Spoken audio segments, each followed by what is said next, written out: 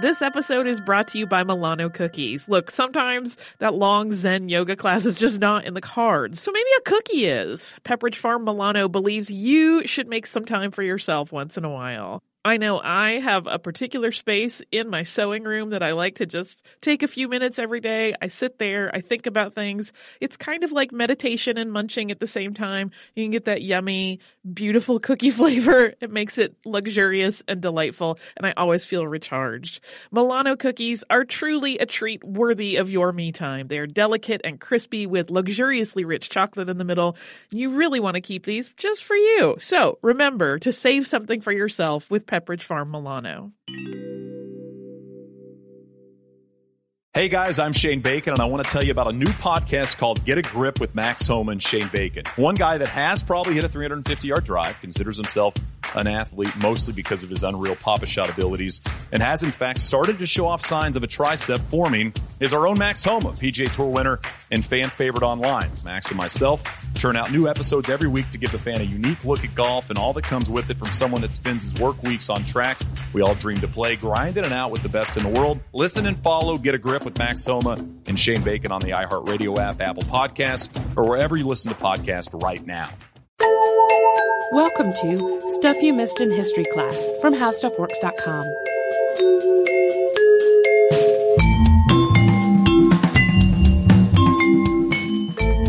Hello and welcome to the podcast. I'm Tracy V. Wilson. And I'm Holly Fry. This is part 2 of what was unearthed in 2016. In part 1, we had a few big collections of related to one another in some way of things that were unearthed. We had a whole bunch of shipwrecks, a whole bunch of things that turn out are a lot older than we thought, that kind of thing. Today is more of a hodgepodge. We've got some recurring favorites, including, at least theoretically, edible finds. Yum, except maybe not. Probably not actually good. Art and letters, some by a last minute remembrance on my part, everyone's favorite exhumations, which at first I almost entirely left out of this episode, but I discovered my oversight in time, and we're going to conclude with some historical debunking. As we've noted before, we found a lot more things to talk about this year than can possibly be covered in a couple of episodes, even having weeded out a bunch of things during our special July installment that we did. Everything that we, that caught our eye this year is pinned in our Unearthed in 2016 board at Pinterest, which is at pinterest.com/missedinhistory. So if you want to see a whole lot more pins, including anything that happened after December 6th, go have a look at that. So today, really, this is just super highlights. And I will be candid, the criteria for being included became increasingly draconian farther I went on, because, we probably pinned enough stuff to have 14 parts of Unearthed, which some people would love. Other people would get tired of. That could be a spin-off podcast one day.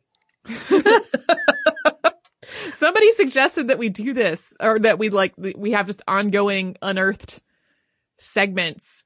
But having these 2 episodes is a pretty important part of our year-end ability to have podcasts every week. So yeah. So Lund University announced that a skeleton found during a renovation at Leine Castle may belong to Philip Christoph Königsmark, a count who disappeared more than 300 years ago. He was involved with Princess Sophia Dorothea, who was married. Their 300 love letters are in the collection at Lund University. And if the skeleton is indeed genuine, it may be the resolution to a very old cold case. Research this year cleared the name of Gaetan Dugas, a flight attendant wrongly blamed for being patient 0 in the AIDS epidemic. Dugas did die from AIDS-related causes in 1984, but he was portrayed as this knowing vector for the disease in And the Band Played On. His name really became synonymous with the spread of the disease. He was basically portrayed as a villain. Yeah, he gets blamed for an awful lot. However, Dugas was not patient 0. One notation in his medical records was patient O, as in the letter O, as in from outside of California. RNA analysis of the virus conclusively proves that HIV had been present in the United States long before Dugas was. Just because I know folks will probably ask, since it's come up, you and I are both currently still a little too close to the origins of the HIV epidemic to be able to talk about it rationally on the show. Yes, it's something very important to both of us. Yes. I don't know that people would enjoy 30 minutes of sobbing. That's what would happen. Yeah. Maybe someday. Also, after a little more historical time has passed, because like this find, there are still things that are coming out that are completely rewriting that relatively recent history. By studying Chinese smog, researchers believe they have identified the cause of the Great London Smog, which we talked about in a previous episode. We already knew that sulfur dioxide shared a lot of the blame, but we didn't know what it was about that particular fog that caused it to become so acidic and damaging. In London, the sulfur dioxide mixed with nitrogen dioxide, and that formed these particles that became increasingly concentrated as water in the fog evaporated. So researchers are now using this information to try to prevent such an occurrence from happening in China, which is plagued by long-standing air quality issues. An international team took a crack at figuring out what was behind a collection of Roman-era decapitated skeletons, always a favorite, originally found by York Archaeological Trust, or YAT. The skeletons were significant not just because many of them had been decapitated while still alive, but also because their heads had typically been buried with them somewhere other than where your head usually goes, like on their chest or down by their feet. The study couldn't clear up exactly who these men were. Even before this round of research took place, there were several theories that maybe they were gladiators or soldiers or prisoners, and the findings could support any of those conclusions. All of the skeletons appeared to be male, all under the age of 45, with bone conditions that simultaneously suggested poor childhood health and adult experience with both wielding weapons and being the target of violence. What's notable about this study, besides the fact that there were more than 80 decapitated skeletons to look at, was that a study of several of their genomes revealed that they weren't all from Britain. In a sample of 7, 1 was from the Middle East, so it's physical evidence to support the idea that people really were quite mobile during the Roman Empire and that the empire itself was cosmopolitan. Next up, we have a collection of finds that are just big in some way. I feel like I have to tell people that in your outline that you put together, the subheader for this is, whoa, that's big. Well, and this was actually the thing I'm going to talk about is one of the earlier pins in the board. And I completely forget about what things have previously been pinned. And there are several other pins from later in the year about this same thing, because it was quite large and a big deal. Back in 1999, an archaeologist noticed some wooden posts sticking out of the edge of a quarry. And a small excavation in 2004 and another one 2 years later revealed that this was a fantastically well-preserved Bronze Age settlement. Originally, the plan was just to leave the site after the end of an excavation that ended in 2006, because the soil conditions were such that they could keep the site pretty well preserved. But in more recent years, routine monitoring raised some concerns that this wasn't the case anymore, and this led to a massive excavation of the entire site this year with a study and catalog of all of its contents. This started in August of 2015 and ended in August of 2016. It was overseen by the Cambridge Archaeological Unit, and this I did not see the news about it for the August 2015 and later portion of the 2015 study, but this year I saw a lot about it. 3,000 years ago, this settlement in Cambridgeshire in the UK, which is known as Must Farm today, was home to people who lived in round structures on stilts over water. And the settlement was eventually destroyed in a fire, and the structures collapsed into the water, where silt preserved them. They have found so much stuff at Must Farm. So much. We've had whole episodes about sites like Cahokia and Poverty Point. And maybe at some point in the future, this could be a similar whole episode. There is, of course, lots of wood from the settlement itself, things like post rings that would have supported the structures and walls and roofs and a palisade. But then there are also the things that people used to live there. There are pottery bowls and jars that still contain the food that was in them 3,000 years ago. There are lots and lots of tools and weapons and some surprisingly well-preserved textiles made from plant materials. Aside from the site itself, which is one of the largest and best preserved Bronze Age sites in Britain, they've also found some artifacts that suggest the people living there were more advanced than previously thought. In particular, some glass beads that are thought to have been part of a necklace. We'll put a link to the Must Farm website in the show notes because there's so much cool stuff to look at there. Yeah, that will lose you a little bit of time, but it's time well spent. This happened to me while writing this episode. So yeah, that link will be in our show notes. Researchers uncovered a huge 6th century BCE stone slab called a stele that's covered in Etruscan writing. This thing weighs about 500 pounds, and there are at least 70 legible letters and punctuation marks on it.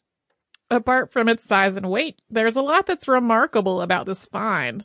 Most of what we have from Etruscan civilization today is from grave and funeral objects, and this is believed to be part of a temple. It's covered in religious writing, which could yield a whole other segment of knowledge about the Etruscan culture and language. And when the find was first reported in March, researchers were hoping that it would reveal the name of the deity worshipped there. And in August, it did.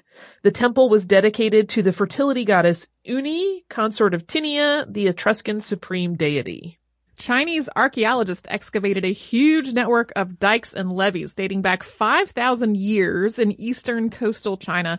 This is the largest water system ever found in China, and it's believed to have combined the tasks of irrigation, flood control, and transportation into one system.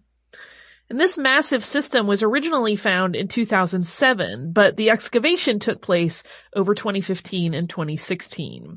At this point, their purpose is somewhat speculative, but the going theory is that they irrigated rice, controlled floodwaters, and created 3 huge reservoirs.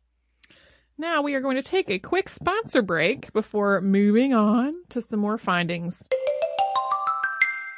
Hey listeners, I wanted to tell you about a new podcast from iHeartRadio called The Women, hosted by Rose Reed.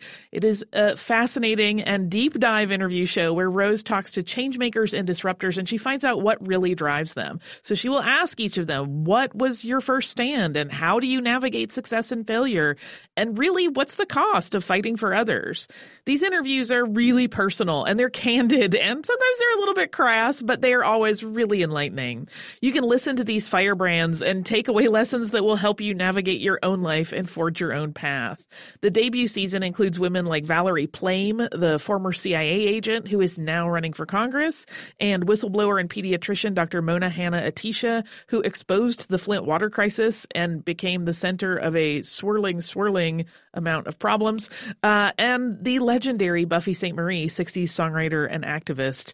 I have personal interest in this show because I adore Rose and I executive produce it, and I think you're really going to enjoy the way that she gets into these conversations that feel like two friends talking, and they are an absolute delight. So subscribe to The Women on the iHeartRadio app, on Apple Podcasts, or wherever you get your podcasts.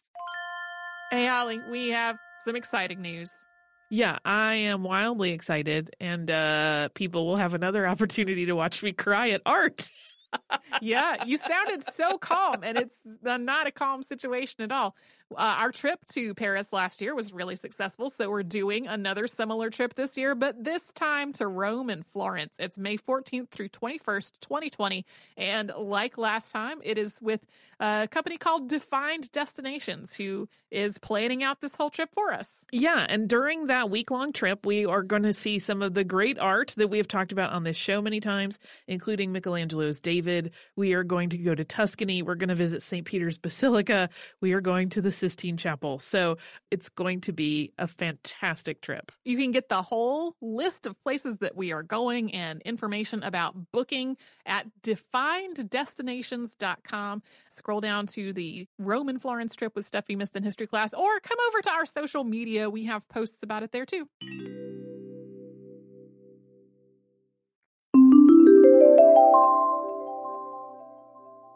in a find that doesn't quite fit into some of the other categories that we are talking about today.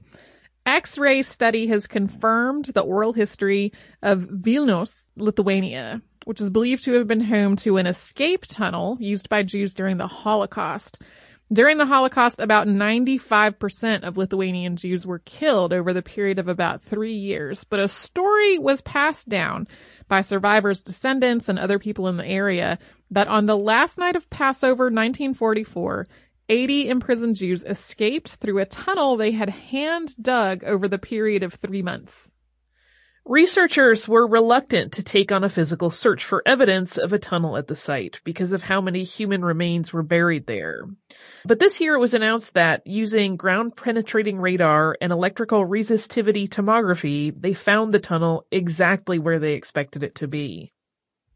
And now we have some finds that are related to art and to writing in some way. After a 2-year study, an interdisciplinary team led by Mark Walton presented their findings on a collection of 2,000-year-old Roman Egyptian mummy portraits. These were first unearthed at Tebtunis, which is now called El Brigat, and that was more than 100 years ago that they were originally found. These portraits were painted on wood panels, and then the wood panels would be affixed to mummies. They're considered to be one of the precursors to the tradition of European portraiture. Though, through non-invasive, non-destructive research, the team found a lot about how the paintings were made. They took extensive collections of pictures using an off-the-shelf digital camera under different lighting conditions from different angles to figure out exactly where the brushstrokes were and in what order different parts of the works were painted. Spectroscopy and other analysis found that both the pigments and the wood itself came from far outside of Egypt, including iron earth pigments from Greece, red lead from Spain, and wood panels from Central Europe. Their conclusion was that these portraits were all made in the same workshop and possibly even by the same person. In a brief little finding, a ground-penetrating radar scan of Shakespeare's grave revealed that his skull is probably missing, most likely stolen in 1794. That's something that was reported in 1879 but was later dismissed. There's also been ongoing work this year at Shakespeare's Theater, the Curtain, which I didn't get into in this particular unearthing because, I mean, what they were finding were the things you expect to find in a theater. And also I think that work is still ongoing. So maybe next year we will have there you go. a final tally. Researchers from the University of Texas at Arlington used astronomy to figure out the date of Sappho's Midnight Poem. Here is a 19th century translation of Midnight Poem. The silver moon is set, the Pleiades are gone. Half the long night is spent, and yet I lie alone.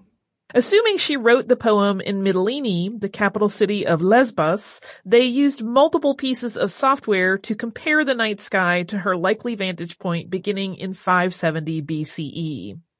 They concluded that the poem was set somewhere between January 25th and April 6th of that year. While acknowledging that 570 was somewhat arbitrary, since it's not clear exactly when during her life she wrote the poem, the team also said that moving the year wouldn't appreciably change their analysis. Yeah, regardless of which year, it would have been still within that rough window of time, was how I understood it. The Grolier Codex, whose authenticity has been suspect since it was first looted from a cave in Mexico in the 1960s, underwent analysis this year, suggesting that it may indeed be genuine, and if it is the oldest manuscript in the Americas. This codex is a 10-page painted fragment of Maya iconography and a chart of the movements of the planet Venus. There are still a lot of unanswered questions about it, but it appears to be the real 13th century deal. And now we have some things that are, in theory, edible or related to food. They were consumable at one point in time. Someone might have eaten it at some point.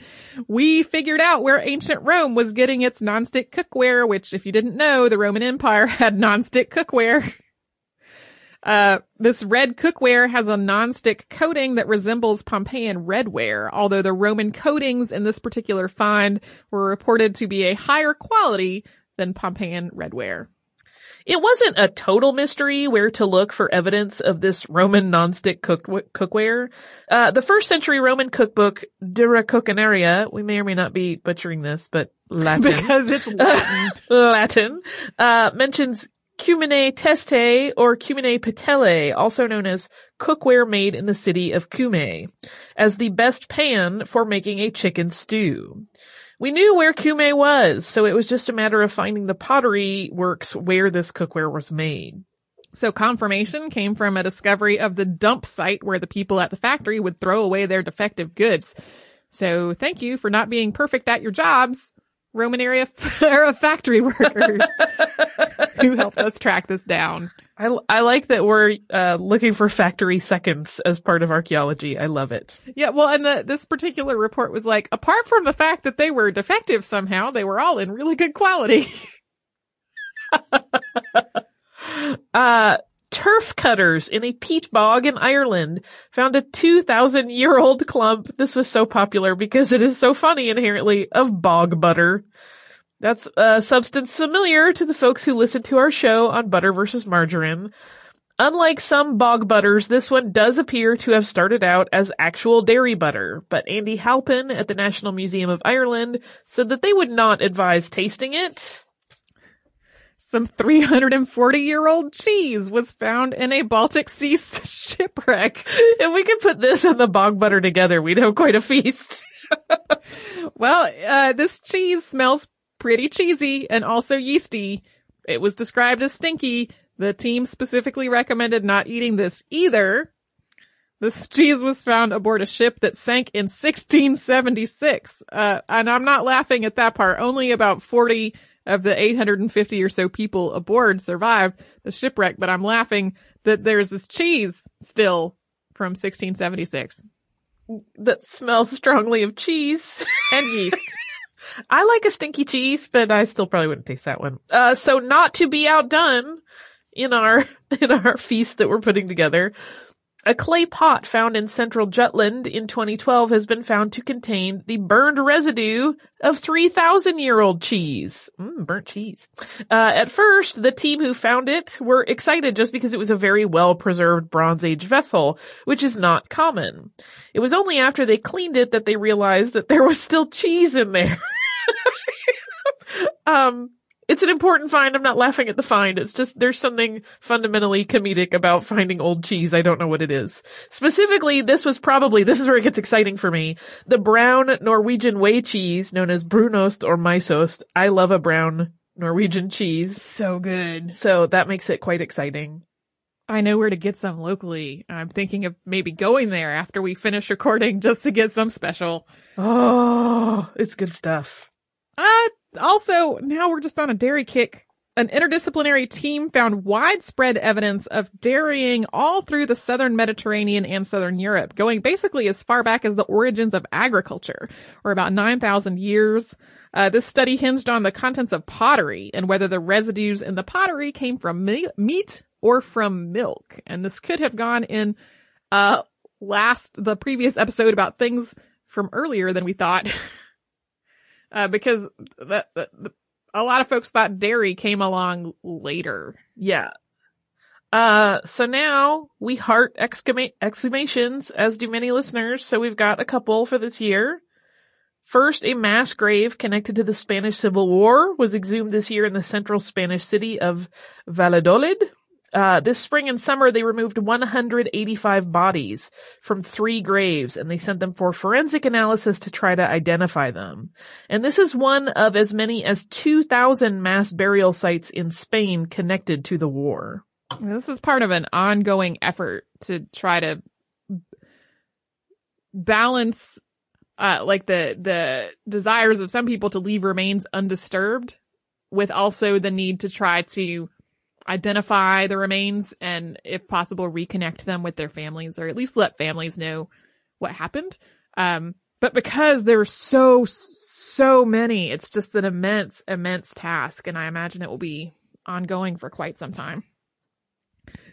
The remains of a couple buried in Warwickshire were exhumed and then reburied, which is not typical in their religious tradition, because thieves were using their headstone to break into the adjacent All Saints Church. I feel like we have had a very similar, like this just sounds very familiar to me, so I don't recall if we have had a very similar past unearthed incident in which people were moved because their graves were being used to break into things. Marjorie Griffin had been buried there in 2003, and her husband George had been buried in 1971. So were people like climbing atop the headstone and then jumping up to something else? Yep, they were climbing onto the headstone and then jumping onto the church roof and then breaking into the church. I'm so sorry, Marjorie and George. That's Yeah, a horrible thing. That's not respectful at all. Mm-mm. The body of a teenager who was killed while hitchhiking in 1961 was unearthed in Alabama with the hope of figuring out his identity. So the driver of the car that hitchhiker had been in was in a car accident, and the driver survived, but the passenger did not. This body was reburied, and it appears that the analysis that was done was not conclusive. Yeah, at least if they did figure out who he was, I was not able to find confirmation of that. Remains of 83 political prisoners hanged during the apartheid era in South Africa were exhumed this year as part of work by the Truth and Reconciliation Unit. They, similarly to with the Spanish Civil War mass burials, were wanting to identify their remains and return them to their families. These 83 prisoners were among 130 hanged for politically related offenses between 1960 and 1990, and these in particular were buried in unmarked graves. So we're going to pause here for a little sponsor break, and then we will come back for a little bit of debunkery to end on a fun note. Hey, it's Laura Wasser. You may know me best as a divorce attorney and the person who created the online divorce service It's Over Easy. Now we're inviting you to listen to my new podcast, All's Fair with Laura Wasser. After practicing family law for over 20 years, I have seen firsthand how miscommunication and unrealistic expectations can destroy relationships. I'm here to present some new options, which include educating, enlightening, empowering, and entertaining you with proven methods to navigate even the toughest of relationships. Every Tuesday, we drop a fresh episode. I have a lot to say, and you'll also get to hear from some of my friends, top legal, financial, and mental health professionals, celebrities, and everyday people, all of whom have something to share about how they navigate their own relationships. Listen to All's Fair with Laura Wasser, that's me, on the iHeartRadio app, Apple Podcasts, or wherever you get your podcasts. So I don't know about you, Holly, but when I was in elementary school, I heard this sort of oversimplified, issue-filled portrayal of the Roman Empire, that it basically spread through the world as a civilizing, modernizing force and brought along with it all kinds of hygienic improvements like clean water and sewers and personal hygiene, which made everyone healthier than before. Yeah, I don't know that I got the hard sell of it. They made everybody healthier, but it was definitely always portrayed as, they were more advanced than anyone else, and any sort of, benefit beyond that, like hygienic benefit, was kind of implied. But it turns out that's not quite true. Aside from the fact that the Romans weren't the first to come up with such things as plumbing, sewer systems, and bathing, a paper published in the journal Parasitology shows that the Roman focus on hygiene did not actually make people healthier, at least when it came to parasitic illnesses spread through contact with poop. This study looked at Rome's influence in Europe, the Middle East, and North Africa, comparing the prevalence of parasites in burial sites and latrines and coprolites. Those are fossilized poop. Instead of seeing a decrease in parasites during Roman times, the prevalence of parasites actually increased. Some theories for why include that the Roman baths themselves, that were so well hyped for staying clean, were not themselves being kept clean, and that human waste was being used as fertilizer. I'm also making a horrible cartoon reference in my head. I don't think you stuck through all of Futurama yet. But I do know the thing about coming over on the sandwich. Yeah, so there's a great episode where there are worms that Fry ingests and becomes smarter and stronger and better, so maybe the Romans just had those worms. That's what made them seem really advanced. No, I'm making that up. They probably did not have worms that made them better. So, moving on though, according to the lore, In 1951, frozen mammoth hacked out of the permafrost in Alaska was served for dinner at a meeting of the Explorers Club, and this launched a tradition of Explorers Club dinners featuring ever stranger meals, at least in terms of the usual palates of the Explorers Club membership. A team actually set about to tackle the question of whether mammoth, or perhaps even giant sloth, really was served, and they published their findings in February. After analyzing a fragment preserved from the meal, which was held at the Yale Peabody Museum and was labeled there as giant sloth and not mammoth, they determined that it was neither mammoth nor sloth. It was green sea turtle. And the paper's authors suggest that it was just a publicity stunt. And to quote from their abstract, quote, "Our study emphasizes the value of museums collecting and curating voucher specimens, particularly those used for evidence of extraordinary claims." In 1913, masons who were working in a basement in southern France unearthed a skeleton, and soon the local newspaper had published an incredibly salacious story about the skeleton's identity. It was purportedly Ernest de Fontaubert, who had left France in 1850 to pursue the California gold rush, taking with him his sister, Ernestine. And when the two returned to France, Ernest's younger brother, Arthur, supposedly killed him with a hatchet, having learned that Ernest and Ernestine were not only in a relationship with each other, but also had buried multiple stillborn babies, or perhaps babies killed after being born, there at the manor. According to this story, Arthur then buried Ernest under the floorboards and butchered 2 bullocks in front of the manor so that the smell of their decomposition would mask the smell of the decomposition of his brother. This is one of those stories that as I was reading it, every turn was like, and what? And then it what? Is very salacious. Historian Bernard Aumasson paired up with an American genealogist to get to the bottom of these bones, which had been arranged and displayed in a small, glass-fronted coffin. And what they confirmed was that Ernest had in fact been killed in California during the gold rush in 1862, and also robbed of all his gold. They did a more thorough analysis of the remains to try to figure out who this particular skeleton really belonged to, but those were largely inconclusive, so the bones have gone back to their previous coffin/display case. Unsurprisingly, folks local to the area were kind of like, oh man, I'm kind of sad that salacious story didn't really happen.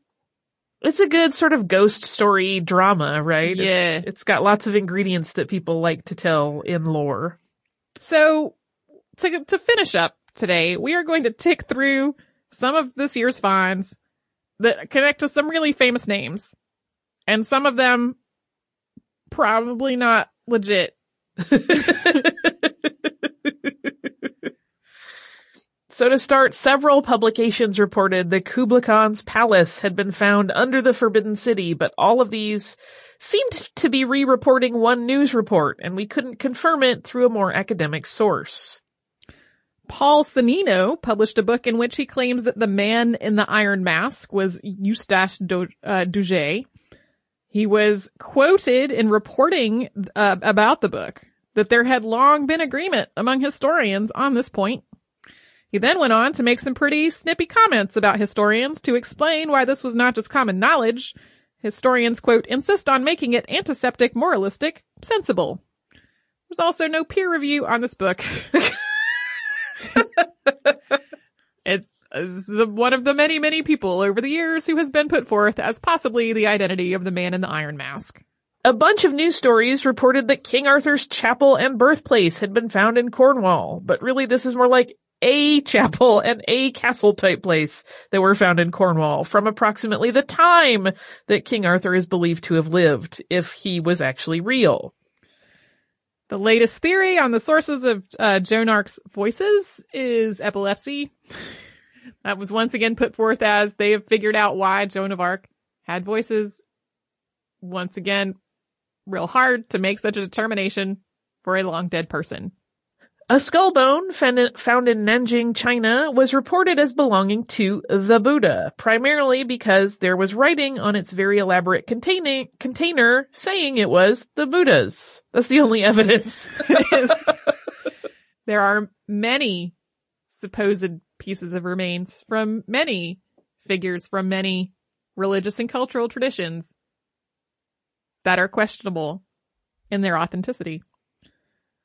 Some hair purportedly belonging to the mutineers from the HMS Bounty is going to be tested to determine if it is actually hair belonging to mutineers from the HMS Bounty. Results are not in yet. Maybe we will know that for sure next year.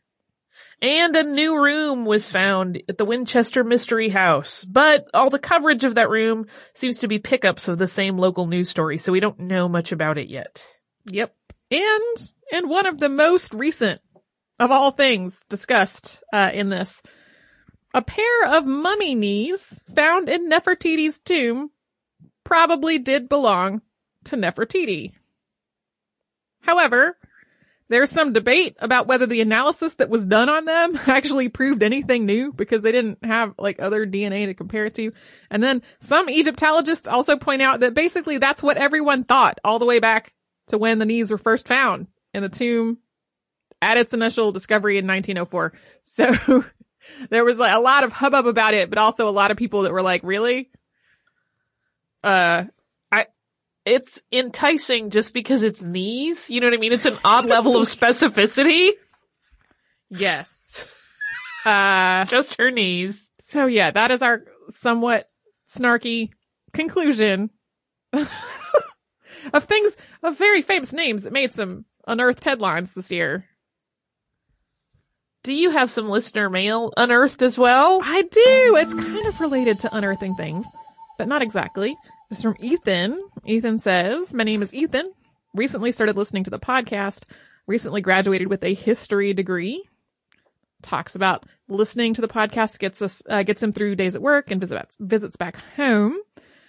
To skip ahead, I know this was a little while ago, but I loved your episode on the exchange of artistic culture between Asia, Latin America, and Europe in 16th century Mexico. In particular, you quickly mentioned the presence of Chino slaves in Mexico and the Americas. Historical scholarship on this topic is relatively new and fast growing. The interesting thing about Chino slaves in the Americas is the colonial officials had trouble negotiating exactly which classified race they belonged to. A royal edict banning the enslavement of, quote, indigenos precluded enslaving people we would call Native Americans.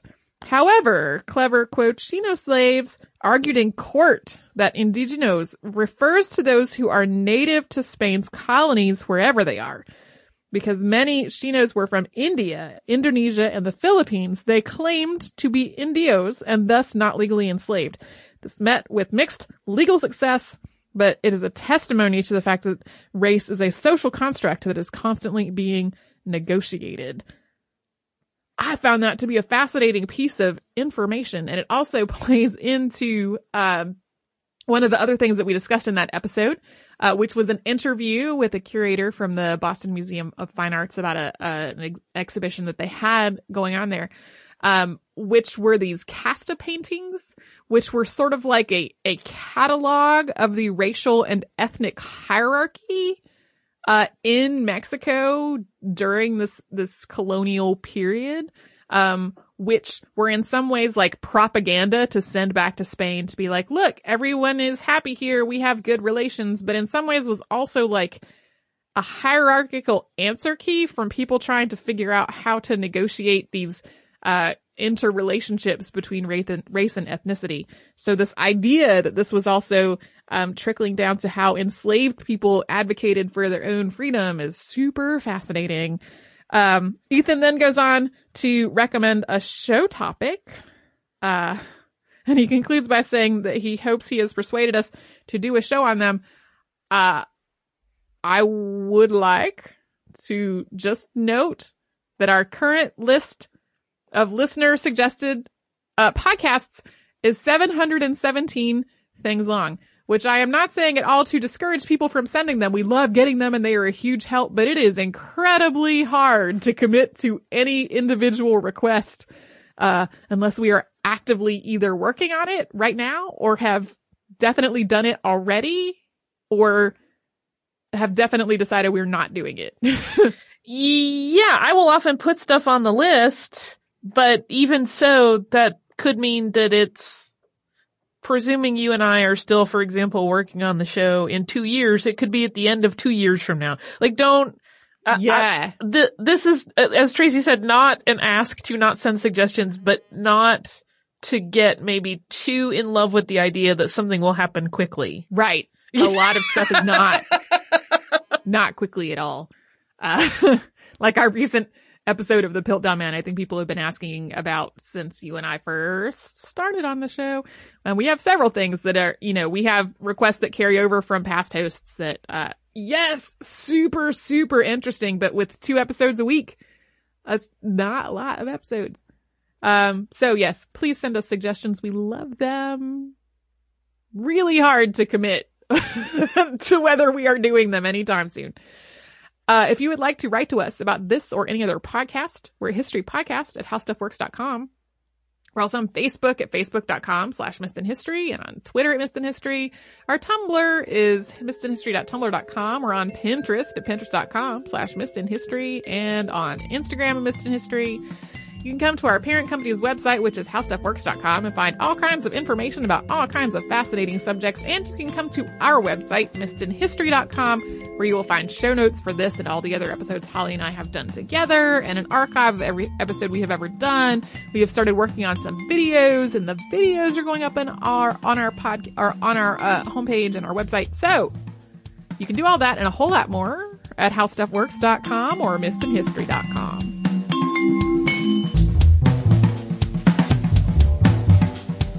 For more on this and thousands of other topics, visit howstuffworks.com.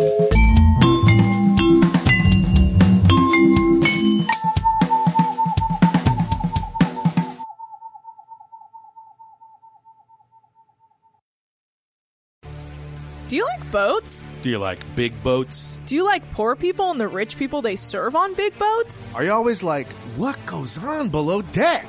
Hi, this is Anna Hosnier, And Nick Turner. the host of Deckheads, and we want to take you on a fun and goofy adventure. In this binge-style podcast, we will watch and recap every episode of Bravo's Below Deck and all of its spin-offs. And we're going to release an episode a day so you can watch along with us and listen to our silly daily recaps. Listen to Deckheads when it drops on February 20th on the iHeartRadio app, Apple Podcasts, or wherever you get your podcasts.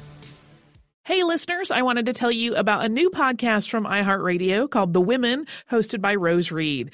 It is a fascinating and deep dive interview show where Rose talks to changemakers and disruptors, and she finds out what really drives them. So she will ask each of them, what was your first stand, and how do you navigate success and failure?